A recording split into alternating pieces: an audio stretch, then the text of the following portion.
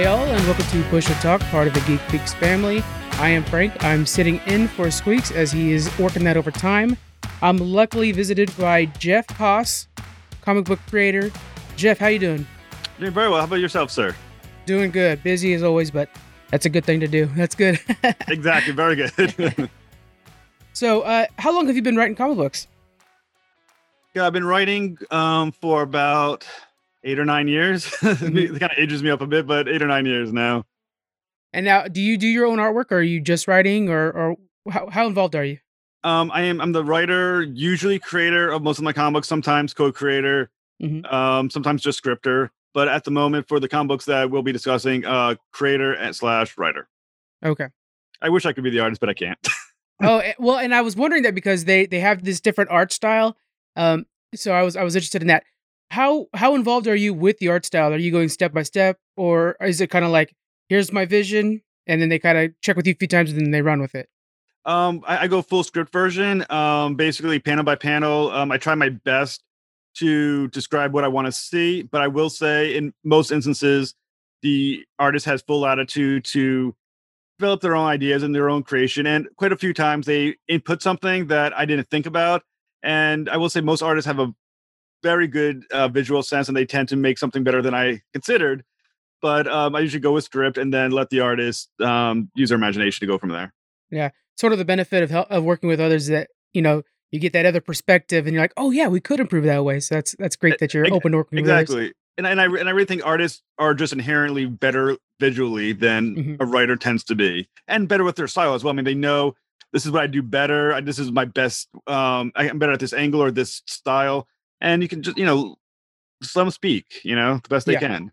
Yeah, and they'll interpret the work and stuff like that and give their own look. And I'm excited. We'll talk about those soon, but I'm excited to talk about the two comic books you brought with us today. It's going to be a lot of fun. But let's talk about you first. Okay. We're the two comic books we're working on, or we're looking at today. We have Malik. Is that how I'm saying that right? Right, Malik, Yeah, Raining Devil. Malik, Raining Devil, exactly. Okay, and then another word actually I want to get real quick before we go too much farther is his title is it Mashit? Yeah, Mashit. Yep, yeah, Hamashit. He, the destroying angel. Okay. Exactly. That is a very cool title.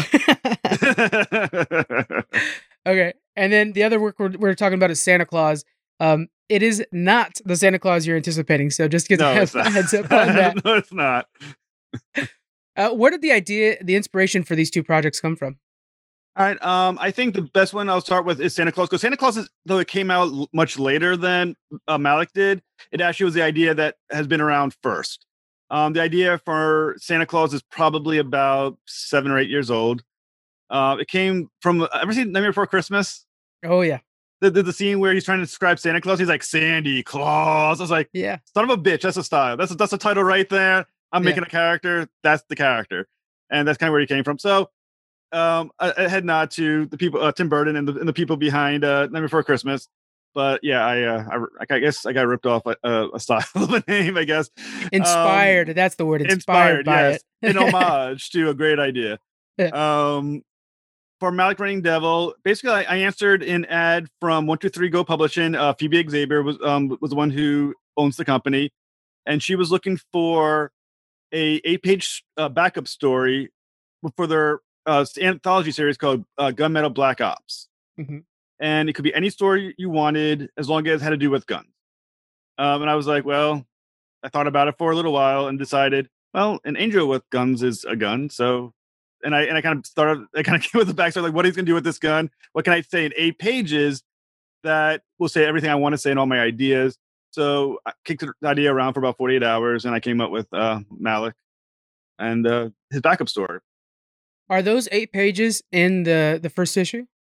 No, there's a preview in the inside front cover of what those pages were about. Basically, in a nutshell, it was Malik being assigned by God to kill Lucifer in hell. Oh, so prequel to it. Yes. So basically, to kill Lucifer, he had to give up his divinity, had to give up his wings, and basically do something so horrible that would cause him to end up in hell, which was killing a brother angel without cause. He basically sort of went behind one of the fellow angels that was assigned to him to kill, killed him behind his back, immediately went to hell, wings burned up. He was damned to hell forever for doing that, which is what leads into Malik Raining Devil. Okay, we're gonna dive into those stories soon.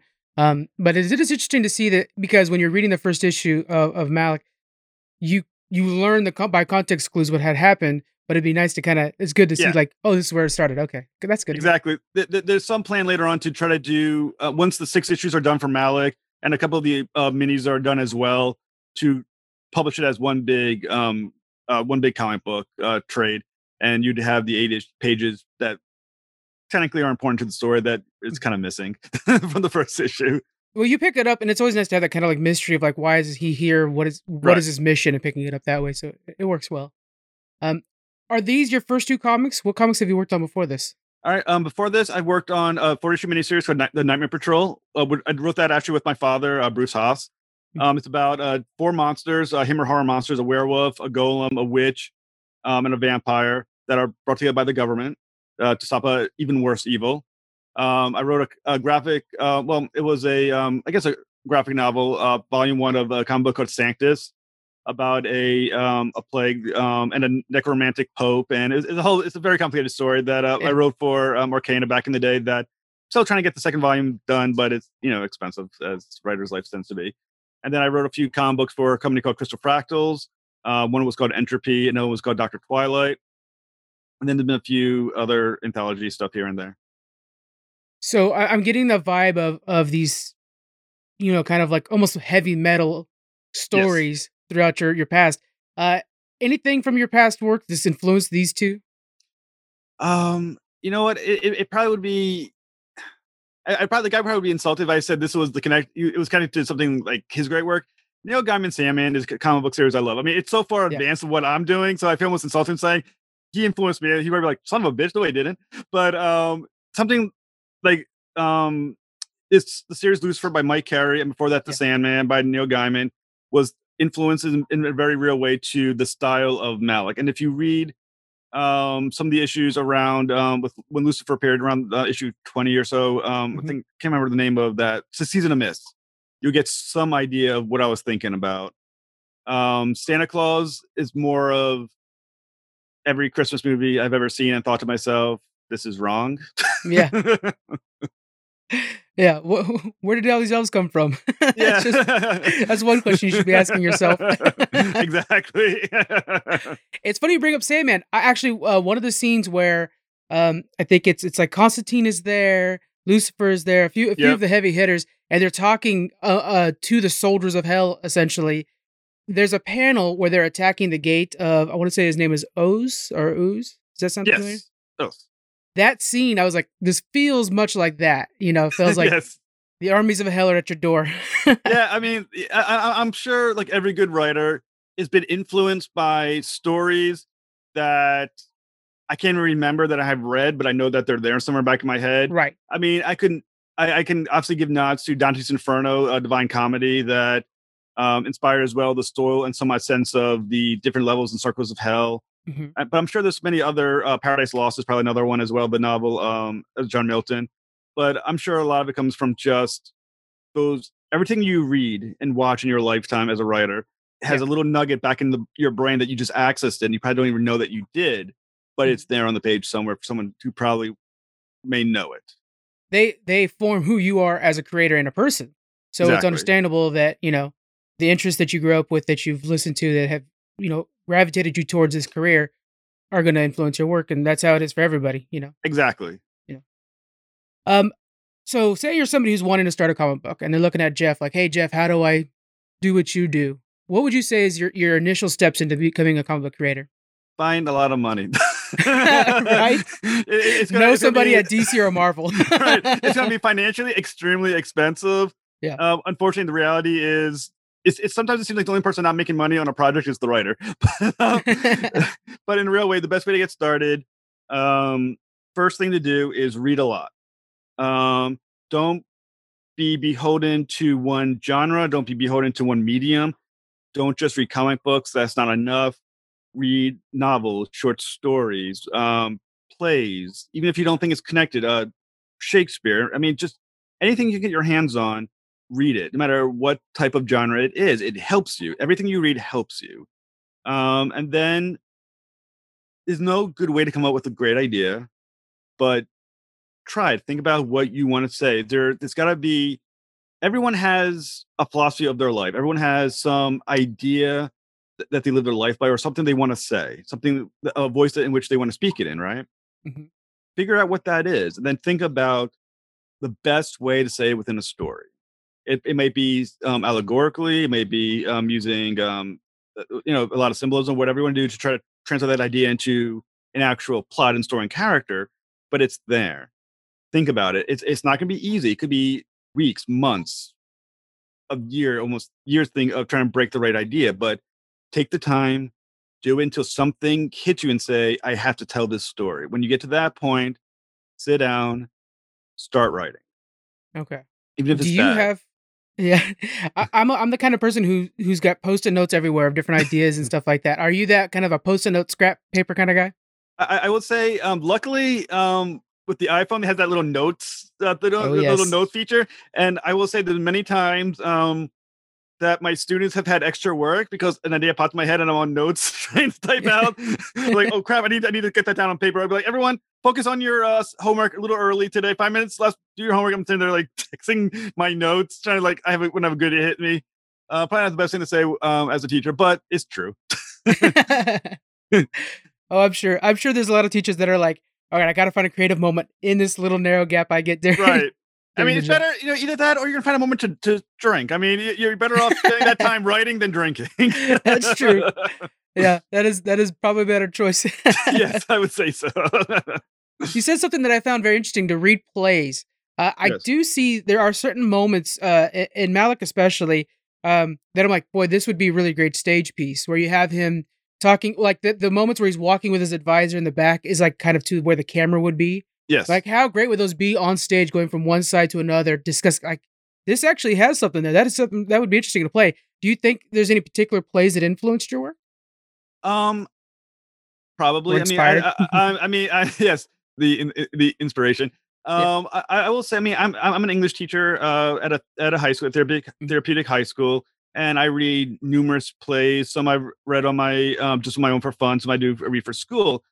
And I mean, it'd be nice in my lone moments of arrogance. I'm like, I read Shakespeare. It's influenced by Shakespeare, but it probably, but I'm sure once again, like I said earlier, everything you read has influenced you in some way. There's something there in how either how you staged, like you said, stage a panel, how Yeah. you handled a word of dialogue.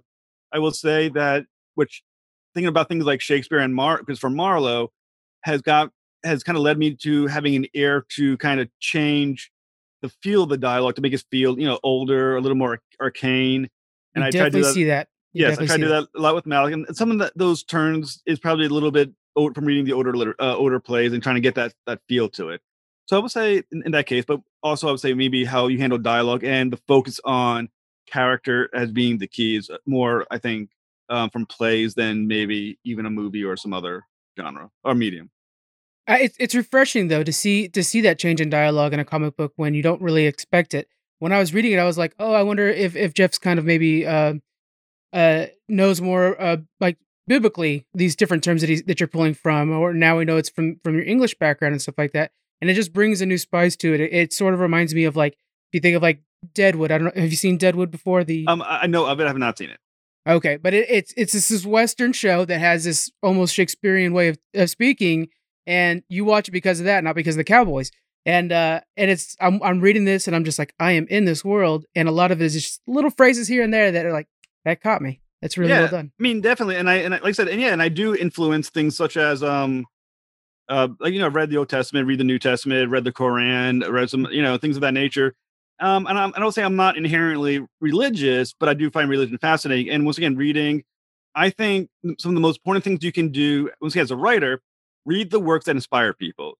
Yeah, Even if you are the most hardcore atheist that there is, and I can lead agnostic atheists on either on either side. There's something in the Old Testament and the New Testament or the Torah that if you don't have a New Testament, you're Jewish like I am, where you have to look at that and go, how did this inspire people? There's something about this work that has survived this many thousands of years that inspired people to die over these words. you're right. What is there? Read it. Try to figure it out. It's important. It helps you later. And it helps in your imagery too, because there are a couple of panels where you could tell that there is this, when the new Hamashiach comes in, there's that light Yes. behind him, and you're like, okay, I get it. This is definitely the Yes. angel visiting image that we've Right. seen in the past. And Yes. this time he's wearing a sword though, so be careful. Indeed. Yes. But yeah, all right, let's go ahead. We've been chomping at the bit. Let's talk about these two comics. I'm excited to talk about them. Sounds good. We'll talk about one at a time. We'll go with uh Malik first, and then let's get into the protagonist, Malik. Can you explain who he is, what Okay. his purpose is? Okay. So Malik, at least in my opinion, is a very complex character. Mhm. His existence literally, Malik Hamashi literally means the destroying angel. My idea with the character is that he was the person or the entity that God sends out to just for destruction, to destroy things, to be the instrument of his wrath. All right. And I Right. thought to myself, what is this? What kind of creature would be this thing that is pure wrath of for God almost, right? Mhm. And I thought to myself, first off, to be something that is that terrible and to live its life in the realm of destruction, the level of faith in its God and love for its God would have to be so strong to excuse what it's doing. Um, because to be something that's in many ways so bad and in some ways even evil, because once again you're a destroyer, you exist to kill. And then I thought to myself, what would it be like for that character to lose this faith? To be put in a situation where it finally realizes that it's not the that it doesn't have God's love, it's just a tool of God. And Malik, from this the story from Gunmetal Black Ops, right? Yeah. Is that idea that it's called God's sword. What happens when he realizes that he has been forsaken by God in many ways and is not loved by God? He's just another tool in God's great arsenal of the universe. And from that point forward becomes Malik issue one. And as the story goes on, starts realizing a few things. First off, at least I try to express this in the story. First off, he comes to terms with how he feels about God, or basically, it's almost like a breakup. How does he feel about this Yeah. thing that he loved all his life, or even a parent, and felt like that now suddenly he's had it's turned his back on him, or he has to turn his back on the either the love or the parent, however you want to you look at it. And then he starts finding certain things about himself, such as he becomes the new Lucifer at the end of Yeah. God's sword. And now the question is what to do about that. Now you're becoming not only the thing that you supposedly were eh, raised to hate the most, which is Lucifer, hell, that's your enemy. That's everything you were meant to hate, your adversary. But you also realize if you're going to have your rebellion, you must become Lucifer. Now, what happens to you? One, you become the thing that you hate. And two, you find yourself getting closer to a type of God yourself. And if your existence is based on two, thinking that God is wrong, God was evil, God did these bad things, what do you do now when you realize you're now becoming that which you also hated in God? And Malik starts off, that's kind of like where I launched the idea from. Those dual natures of one, not wanting to be the thing that you hated, but two, in Lucifer, but also realizing to pursue your goal, you also need to be the other thing that you hate, which is a God that is a controller of destinies instead of being allowing things to exist. So I tried to create him as kind of a complex character. Maybe it worked, maybe it didn't, but that was the intent. Well, you definitely see his transition, of course, physically and his motivations. He starts to almost feel like he has, um, I don't know, it's like a corrupted confidence. Mm, As he's going, you kind of start to feel like it's almost as if the numbers that are following him, army wise, is kind of just boosting him a little bit more, and he's starting to become more and more this god tier. yeah. And it's very, I do like too visually. You see his sword has turned green, and I'm assuming once we see later on, the another version of him, the sword is yellow. So is this sword representing his corruption? Yeah, I think I kind of when we're talking about early influences, there's a little bit of idea of a lot of Shakespearean plays, which is once you corrupt the natural order of things, the things that exist in that natural order start themselves becoming corrupted by it. Mhm. And I kind of use the same idea with Malik. So not only will he be corrupted, but everything he is and possesses is also further corrupted by that. Yeah. The sword, you see his hands start become more corrupt as you see the second issue. The corruption becomes more closer to permanent. And if you see the God's Sword, the 8-page mini, you see what a fully corrupt fallen angel looks like, and he does reference it and say, I hope I never become that."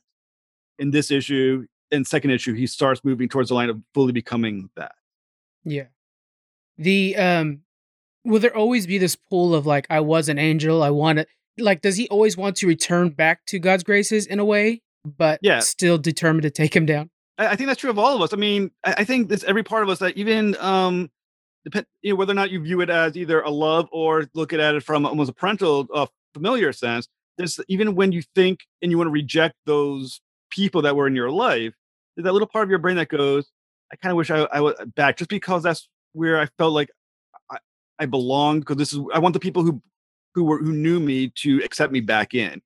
And eventually, the first 4 issues are fully written, and there is a moment where he thinks he can get back into heaven, be accepted back in, and yeah, he wants it. He wants back in. He wishes he could, and then I won't spoil what happens, but that moment when he finally thinks he can get back in is the first moment in his storyline where he starts feeling at peace again, and once again Oh, something happens and the story plays out. yeah, and there's this kind of level of,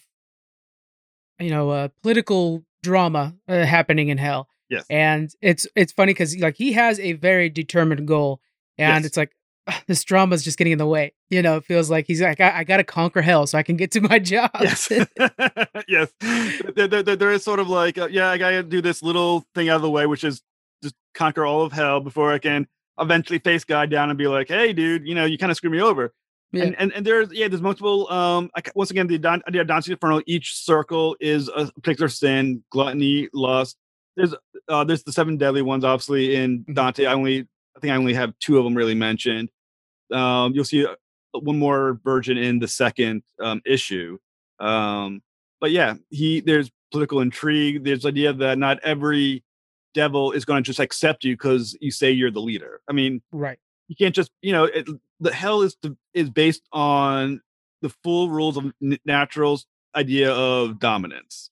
Mhm. They will follow the strongest one there is, and until you assert your authority, they not all will accept. Some will just accept you, and I just kind of right at the beginning I said some will accept just because who you are, but for the most part, most will make you prove that you are the authority you say you are.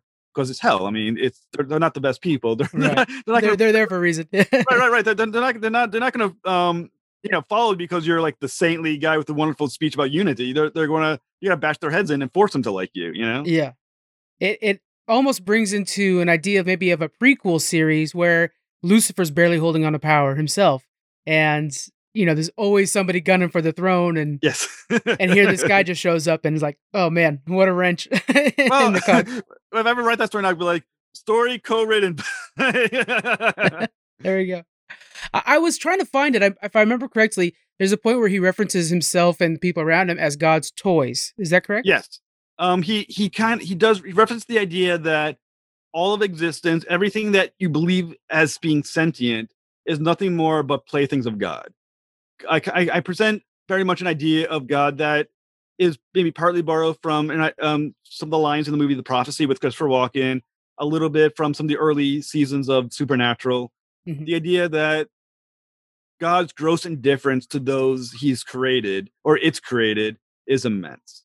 And he doesn't create, and most religions like Christianity, Judaism, is the Islamic religion, views us as being chosen by God in some way to be, it's just like children almost, right? I'm thinking, no, you're not, it's children because God doesn't love you. You are more toys. You're this thing that God uses as to express some thing that he wants to have happen, or I say he, but most important in the story, I have God as you as an it, because Mhm. I don't God doesn't need a gender. He creates, he doesn't need a dick.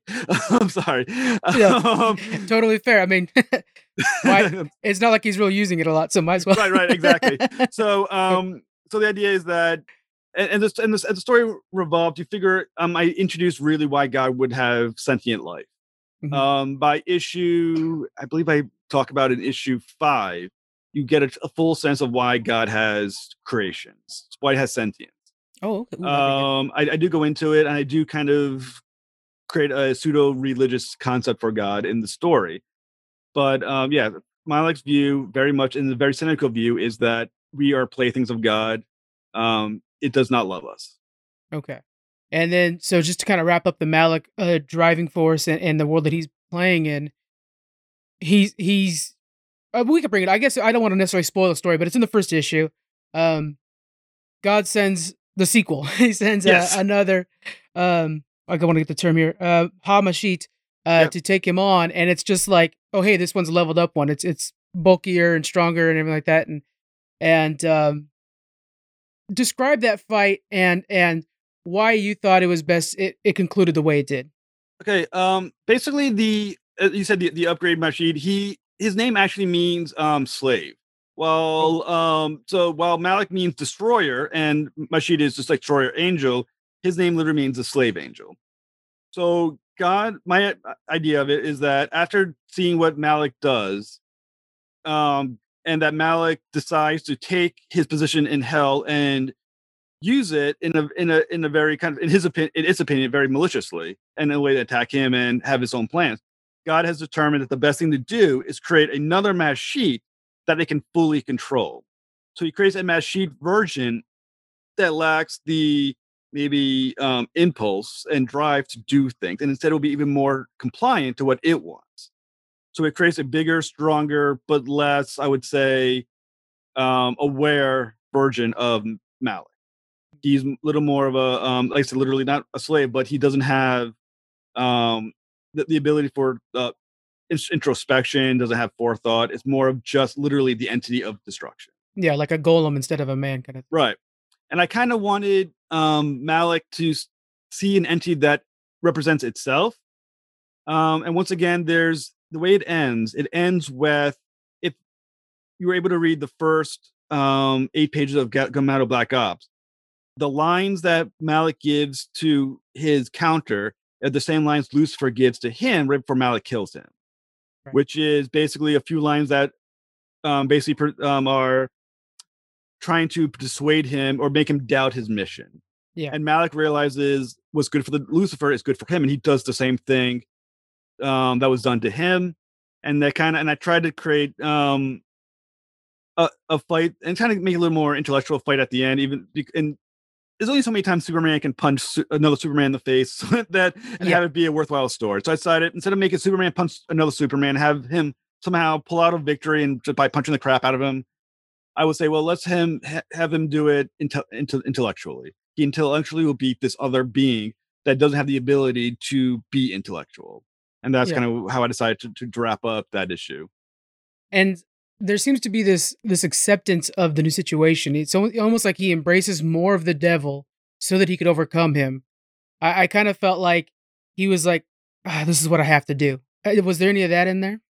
Yeah, I do think there's a sense that Malik once again does feel the pursuit that he has to defeat God because, but almost from pure anger, almost, and I would say maybe almost a childish sense of anger, a Yeah. temper tantrum. I'm going to do this. I'm angry now. You made me angry. I'm going to come get you.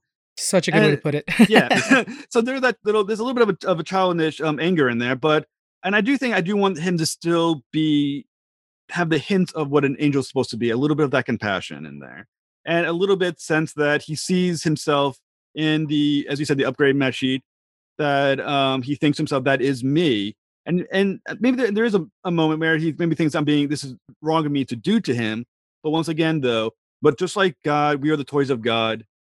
Malik starts viewing the things around him as being instruments of his pursuit, and once again, he is going to very much start mirroring how he views God as the story progresses.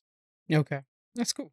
So let's focus on Malik for a little bit. What we'll do is we'll go over visuals next in the same comic book, so we don't lose anybody on Sure, trying to get the stories correct since different artists and stuff. no worries. So the visuals, we do have a lot of like close-ups on faces, and then there's always this play on shadow and stuff like that. One in particular that I wanted to bring up is Gabriel. Gabriel's introduced as this, holier than thou creature Yes, that exudes God's strength. He even has like the flame above him. That right when you first see him, it's like a heart shape almost. It looks like yes, he's like, great. But then there's one moment, and he says a line I wanted to read real quick. And you have been quite assiduous in the realm infernal. In the realm infernal, God demands that you immediately cease your consolidation of hell. Now, what's important is his head is almost tilted forward, and you get the classic like I'm a bad guy look with the shadow going Yes. over his face. Are we seeing that heaven doesn't always play nice, not just in God's pursuits, but in general? Yeah, and I if once again, if we're going to credit anything, there is a similar use in Supernatural, the TV series, the idea that angels are jerks. And then there's the same concept used as well. If you ever see the movie The Prophecy with Christopher Walken, Mhm. there's definitely some lines, but not only from Walken, but how Simon views the humans as well. That definitely shows an arrogance in angels. There's they if once again, if you're gonna be held up as being something so pure, I can't help the thing that purity also comes with arrogance. And and also when you think too about who do they serve, a god that creates a hell and a Lucifer and all these things, they can't be good creatures. There's got to be some sort of cynical, darker aspect to them. And I do think anything that tries so hard to be that good, there's got to be a certain level of just narcissism underneath that has to come out from time to time. And Gabriel is very much one of the most narcissistic, arrogant little craps I think Yeah. that guy came out with in the story. And I think he does voice what once again a view of what kind of God would have these things. It's a creature of, in many ways, a spiteful little creature as well. Yeah. He does a really great job of when you first see the character. Of course, he's got almost rounder cheeks. It almost feels like he's got these rounder cheeks and almost just kind of like a "I'm here to save you, Malik" Yes. this kind of thing. And then after that panel, every shot of him afterwards is this kind of like big grin. This like, "Oh, I'm the jock in high school" kind of grin. Well, yeah, I'll say. I mean, the artist did a phenomenal job. Excellent. Yeah. That's one of those times where, once again, there's a few moments in there that is me saying, I want the smirk. I like the Yeah. smirk. But there's moments and angles and shadows that is all the artist. And once again, he does a phenomenal job with it. Where did you find the artist? And what is the artist's name that does this book? The artist was actually found by Phoebe. She connected me with the artist, and it's Phoebe who I kind of talked the artist through. She does a good job of kind of taking what I say, and probably explaining it to him in a way that makes more sense, and it's a good go between us. So is Phoebe kind of a source to find artists to create work? Like, is Phoebe who helps with the Santa Claus as well? Santa Claus was mine. I got Joe on my own, Joe Wong. Okay. But Phoebe, once again, as the owner of 123 Go Publications, does get the artist involved, like Chris McAuley, who did the coloring for Malik. Once again, that's Phoebe who put Chris on board. Phoebe actually does the lettering, but she does a good job of finding artists who's willing to not only work well, but work well within the confines of a very indie comic book, which once again is obviously financial. Mhm. But I was lucky that when I did um, God's Sword and for God's Metal, Black Metal, sorry, Gunmetal Black Ops, she was able to find me the artist because I didn't have one at the time. I just gave a script, Mhm. which was unusual because usually she wanted only full teams. But for the script that I had, she was willing to get me the artist. You spoke about coloring, and I wanted to make sure to bring that up because there were some really bright choices here. When you think of hell, you would assume fire and brimstone, but we have, for example, when he's visiting Gluttony, there's a lot of purples used, and he has like green gums and yellow teeth. What was the decision behind that? Once again, that was a lot on Chris McAuley. I will say, Okay. well, I'm able to set up um, the, the panels and kind of give a sense what I want on that. I'm very bad with coloring. I'm a very bad coloring sense, so I very rarely ever mention colors except for things like you need the yellow light of God here. This has to exist, things of that Mhm. nature. But when I discussed Gluttony, I wanted something very grotesque. Yes. And the green to me is very much like a sense of almost like bile there, Mhm. to something that's so gross and disgusting. Even purple has like a weird pussy kind of like bruising look to it. And I think that's what he's going for, make him look as grotesque as possible. And the idea of like this purpley, bruisey looking thing with the mucusy skin color, I think is just perfect for the character. Really is. That's one thing I was wondering is because his saliva and everything like that is this green, and it kind of reminds me of like acid, like eats away at things, like Mm, gluttony, never yes. ending eating away at things. So it was just like you say so much with just the color choice, and it's stuff Yeah. like that. So Chris McCauley, he is awesome. He does a lot of work now with Baker Stoker. They create a production company again, so he's doing a lot of work. Stoker is, I think, the great nephew or of Bram Stoker, so he's doing a lot oh, of wow. work with that. And the fact that he's willing to do all that and still do the colors for Malik is a great thing. And I think in Chris, I owe a lot to Chris, and so does I think 1, 2, 3 Go. There's a lot of choices here, guys. I want you guys to make sure to pick up this comic book because camera angles and everything like that, you get this good mix of kind of like a Game of Thrones epic scene and Judge Dredd fights, and it's just this really cool mix. And I love it a whole bunch. Where can people pick up Malik, Reigning Devil? All right, right now it's available on Indie Planet. So check out Indie Planet. I think the digital version of it's like $1. The hard copy version is a little more money than that. You can, I mean, also, I'm sure if you go to 1, 2, 3 Go on Facebook, I'm sure Phoebe has copies to sell as well. Hopefully, one day we get back into conventions and you can buy it off my table. But for now, unfortunately, Indie Planet is the way to go. And I'm moving it towards Comixology as well, probably within the next 3 or 4 months. Excellent, excellent. Yeah, I'm chomping at the bit to get back to those conventions. Yes, That'll be good. I would like that income back. Yeah, yeah. Okay, let's go ahead and get into Santa Claus. Yes. This was definitely setting up a world. This feels like. Can you break down the name of the main character? It's not Santa Claus No. necessarily. Can you break down his story and what he's going through? All right, so the main character, you have Jeremy. He's a kid. Basically, Malik is written definitely for an adult audience. Santa Claus is written for a younger audience. I don't know if it's best to give an age group, but you're looking at under probably 15 years of age. It's a kid's book, and Jeremy is very much a kid. Jeremy is a kid who's very also maybe extremely self-absorbed, as most children are. Right. Very oblivious to the needs of those around him, including his mother, who's very much is a single mother. And Working Jeremy, multiple jobs, and it's a tough life. And here he's wanting toys and stuff. Right, right. And the thing about Jeremy is that he doesn't appreciate what it takes to support a family. His mother is working multiple jobs, and his response to it is, "Are you going to get another job then to do this?" The concept of the work and the effort and the need to just have her life doesn't exist for him. He wants his gifts, especially because his best friend has a cool gift, and his only thought is, "I want what he has," and it's a selfish motive, but he's a selfish child. Yeah. He is, and I mean, and in some ways, maybe I think a lot of us as children, who it's like, I mean, do you really pay close attention to what it took for your parents to buy that gift for you? Exactly. Yeah. That he's like, well, my father had to not buy this for himself so he could afford me, my new He-Man Eternia set. No, I didn't care. I didn't think about that. I mean, my only thought was, are there any more figures behind the tree that are there that I'm not seeing right now? Can I get those too? Yeah. That's just children. I mean, they haven't lived a very long life. They don't understand how the world works.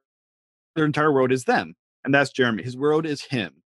And his mother, I hopefully show that loves him very much, and is struggling with the fact that she can't provide him what he wishes he could have and what she wishes she could give to him. Because once again, I don't. She's a good mother in my opinion. I try to write her as in the very few panels that she's in, she's a good, loving mother who wants to provide for the kid. But reality is just reality. It's not there. The money, you can't just make money happen. It doesn't appear. Right. And unfortunately, the real world sucks. Well, and it appears that is she pregnant as well? It was the artist had the idea that to make her a little more pregnant. Yeah, to appear pregnant. But it was a good choice because then it also puts a clock on all of this. Yeah. It's like expenses now are tough, but we also have an increase in expenses coming soon. Right. So and I mean, I'm sure. I mean, I never go into like where's the father, but right, he's not there, and yeah. But I guess she had. I don't know. The kid could be from a different father. I don't know. It doesn't really matter. Right. The point is, she's under some hard luck, and unfortunately, he's out. But he can't handle the fact that he's not going to have a Christmas. He can't handle the fact that he just learned that Santa Claus is not going to come rushing in and save the day and give him a bunch of crap like you see in the movies, which is kind of why I wrote the story. The whole idea is my annoyance at every Christmas movie, the happiness comes from when the gifts arrive. You know what I'm saying? Yeah. Like, no matter how good the movie is, no matter how many people do the right thing and happiness happens, it's not truly happy until the gift happens at the end where the Santa comes in, waves, his hand and some gifts show up under the tree. And it's like, hey, now I'm happy. I got my crap. I'm like, Exactly. So well, magic, and where's real life at? Yeah. right. I was like, it can't just be happy when the gift arrives. It should have been the happy moment was before that. Mhm. When, with the family, reunite the family, whatever good thing you did is where the happiness could have ended. And I kind of had that idea with Jeremy, which is him having to, he's gonna have to realize happiness does not come when the gift arrives. It was happiness was at the table when his mother came to him and tried to talk to him. How many kids even have that in their life where they have a mother who cares enough to sit them down and say, this is what I'm trying to Good point. do for you. I'm working these jobs for you. And I wish to God I could give you these gifts, but I can't. And is actually home trying to really connect with him like that. Not everyone even has that. Jeremy should be lucky with what he has. And that's kind of where that part of the story comes from. Yeah.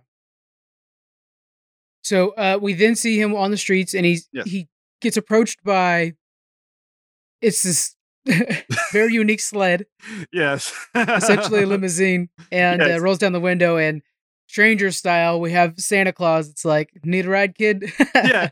I mean, I kind of had the idea of like the old man in like the van with the candy, like, come in my Yeah. vans, kid. So inside the car, he has all the toys he would want, all the video game systems that he could possibly want. Yeah, and the and then beautiful car, flying car. And once again, it's the idea of like luxury. He's not gonna drive some crappy little sled. This is about luxury. It's about the idea that everything that when you come with Santa Claus, everything will be wonderful. He's the Yeah. best of everything. Best vehicle, best ride, best toys in the car. He's the guy who has it all. I guess maybe if you want to borrow like Willy Wonka, he's got it all, And and Jeremy wants that. He doesn't care, who the Santa Claus is. He knows the idea of Santa Claus. Doesn't care that his mom's gonna miss him, and what's gonna happen if he never returns. What he sees is, I want those games, I want them now, and that's enough. That's enough for him. So, is it okay if we spoil what happens in this comic book? Because it feels like it might be a while before we get the next one, so I want people to go get it. It'll be a year for the second one, yes. Yeah. Okay, so we won't say necessarily what happens all the way at the end, so people can go and check it out for themselves. Yes. But needless to say, it's not great. This is not the Polar Express where he's going to go and get a bell. It's not that. No. It's very much a horror story for children. Yeah. This was, in the 90s, maybe this would be Are You Afraid of the Dark kind of show, or maybe Goosebumps version of Santa Claus. Obviously, I'm not making this Halloween or Nightmare on Elm Street because it's for kids, but Santa Claus is a bad dude. That's why the claws are spelled like claws of an animal instead of claws like Santa Claus. It's very clever. I'm just kidding. Hey, it worked. It's funny, but it's silly, but whatever. Yeah, he's a bad dude. The reindeers are bad dudes. Everything is a twist on what Santa Claus is usually presented as. Is a dark twist.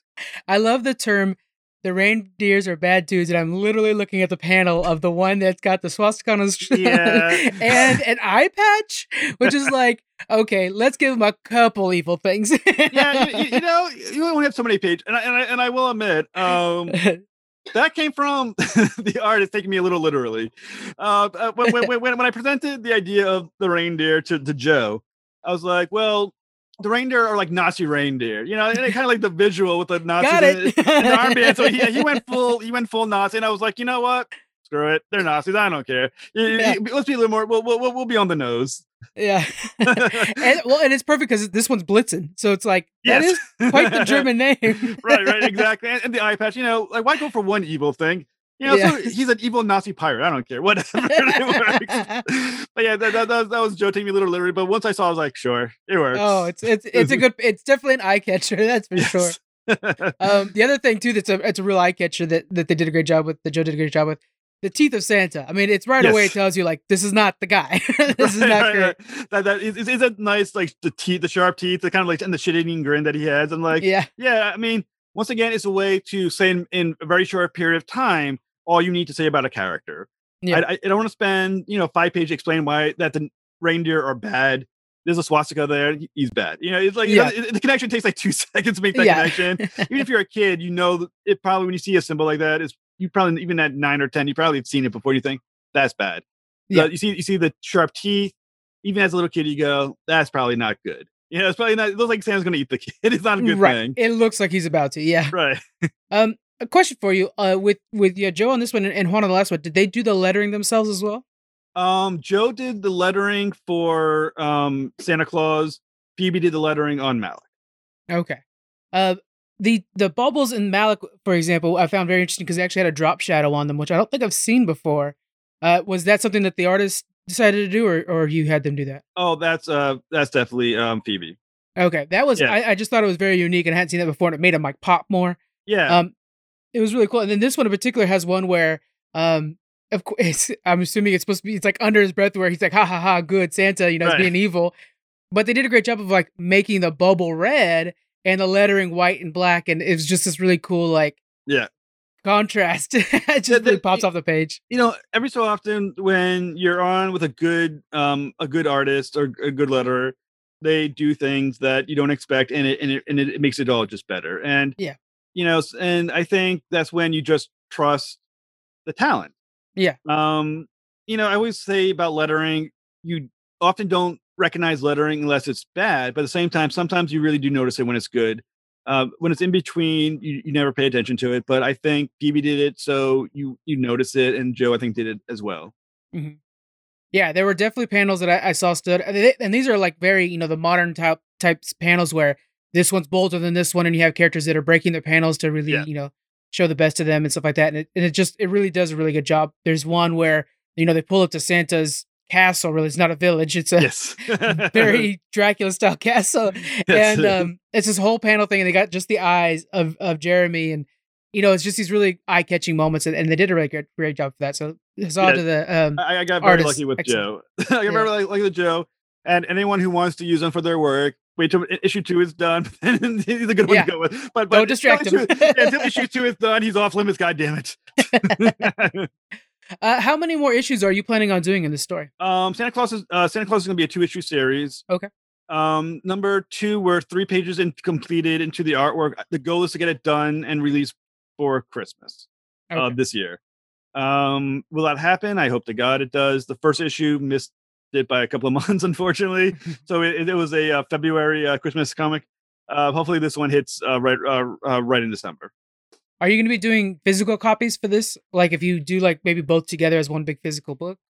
There definitely will be physical copies of issues 1 and 2. Issues 1 already has them. I mean, once again, if conventions ever happen, they'll show up. It's true. And eventually, I will have a complete 2-issue trade where they're combined. So yeah, I mean that's a goal eventually. But the thing about it being an indie, you kind of hope to make some money on the first one before you get into the second one.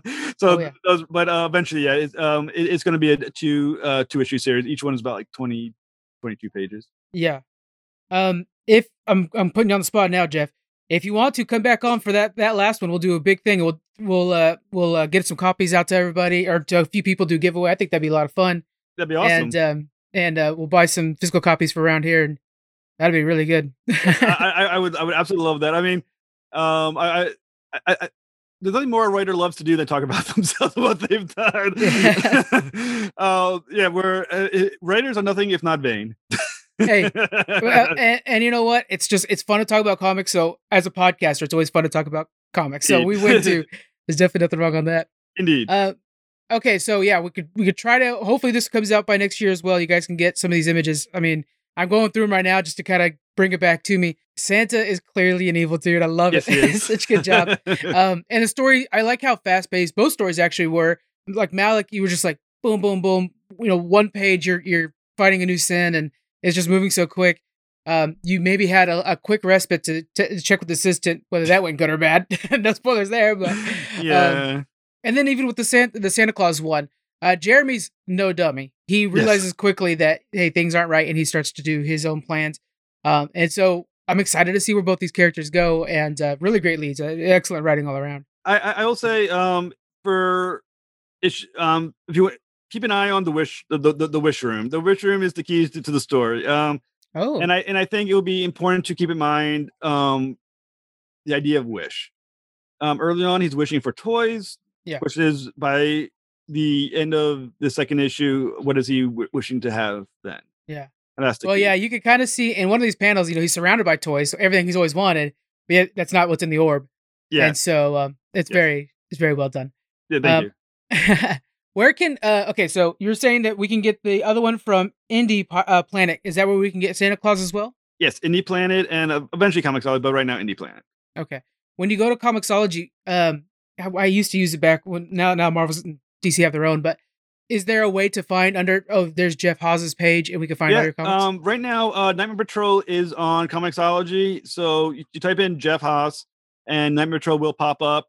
Eventually you're gonna have Malik on there. Eventually you're gonna have Santa Claus once we figure out the Comixology is very anal about its type of what they're gonna allow, and not from a story standpoint, but from pixel counts and a certain level of the shape, the length of pages, things of that nature. And we're trying to make Santa Claus fit into what they want for their comic book. I mean, like I said, we're pixel counts and everything else. So we're working on that. I think it will happen. They do accept the story. It's just a question of formatting. So it will be on Comixology. Malik eventually will be on Comixology as well. Do that's a good because they're owned by Amazon, so you assume that there's like kind of that big business part of it things. But do they typically have a problem with story, or is it just basically like no hate speech kind of thing? I'm not sure. They never rejected anything of mine, so I don't know if they ever had an issue with They're story. cool with gore, guys. I'm gonna give you a heads up then. Okay, they're cool with gore, they're cool with violence, they're cool with I think they're cool with nudity, though I haven't had any of my issue. They're cool with swearing. They are not cool with a cover price. Oh, interesting. Oh, okay. Yeah, so if you have a cover with the price of your rejected. So once again, like Santa Claus and Malik, we've had to go back in and try to edit out pricing. So yeah, nudity, swearing, murder, good, cover price, bad. Those Jeff Bezos standards. Yes. Okay. Where can people find you online if they want to get a hold of you? Twitter, Facebook, Instagram. What do we got for the handles? Basically, you can find me anywhere. Facebook, just Jeff Haas. You can also find my Facebook group for Nightmare Patrol has one. Sanctus has one as well, which is the graphic novel that I worked on. 123 Go has one as well. For if you want to find me on Twitter, you can find me under Vector _comics. Also, there's Malik. This Raining Devil has one as well. You can also find me under J Haas Interviews. I do public relations for another podcast called Spoiler Country, where we do interviews of people as well. And J Haas Interviews is more direct to Spoiler Country, but it also has all the links to Malik and has the links to Vector Comic Book. So if you want to find me, maybe find just J Haas Interviews first, then connect to all the links. Okay. So everything. We're gonna have the links in the description, guys. It'll be the first thing you see. We're gonna have the links to this. We're also gonna have the links to your page on Indie Planet. And then later on, guys, if you guys listen to this podcast later in the month of April, probably, we'll have a link to a new Kickstarter. Correct? Yeah. Issue 2 of Malik is going to have a Kickstarter. I will say for those interested, the production of the comic book is almost complete. The Kickstarter is actually almost closer to a Todd McFarlane Kickstarter, where you're basically most of it. I think when he was releasing like the toys and some of the stuff he did, it's almost complete. But then he's kickstarting the sales and everything else. Right. Our issue is mostly complete. We're asking for a little bit to finish up, and also for production of printing and things of that nature. That will be in April, and it will run, I think, like 30 days, or it will either be April or be May, depending on Phoebe. But it's going to be within the next probably 30 days, is my guess. Okay. Well, we'll make sure you guys keep an eye on the socials, and we'll make sure you guys know. Yeah, that's a good way to do it, because then it's kind of immediate. Like, hey, here's the work. This is just a way to basically pre-order your comic, and that's pretty good. Yeah, and I that's probably gonna be the closer wave to a lot of what indie comics will do, which is whether or not they're making it or starting from scratch, to get the money first. One, you prove that you already completed the issue that's there for them, or you're on the verge of completing it and it's there for them. But at least that they'll have faith, especially if they don't know you or your brand very well. If you're saying if you're a nobody, and I at the moment, I'm probably in that realm of nobody at the moment too. You're trying to make people, you're promising to people you're going to produce this comic book that they're paying you for. Right. If they've never done that with you before, and you can't prove that you've done it, you don't have anything to show. Yeah, it's a hard sell for somebody. Trust me, give me all your money. I will make this comic book. I promise you. It's like, well, do it. Then I'll pay you for your. Yeah, exactly. It's a weird world to think you'll be paid before you complete anything. So ours is virtually complete. I think we're missing lettering. We're missing the I think 10 pages of art of coloring. I mean, but most of it's been penciled. There's the basic outlines there, and we're asking literally to be kickstarted. Yeah. For the remainder. Yeah, but the creation part is done. It's just finalizing. That's indeed. Perfect. All right, guys. Make sure you guys follow the links in the description. Join Jeff and his endeavors, and I'm excited to see what's to come. That Santa Claus one, I'm hoping to have you back. We're gonna make sure that you certainly will. People learn the news, the real Santa. Exactly, and yes, you don't trust Santa Claus. Don't trust him in breaks into your house. Exactly. You don't have a chimney. How did he get in there? He's got the keys. He's been stalking you your entire life. All right. Well, thank you so much for joining us, Jeff. I really appreciate it. Thank you so much. It was a pleasure to be here. All right, guys. We'll see you guys throughout the week. Y'all be safe and have fun. Bye.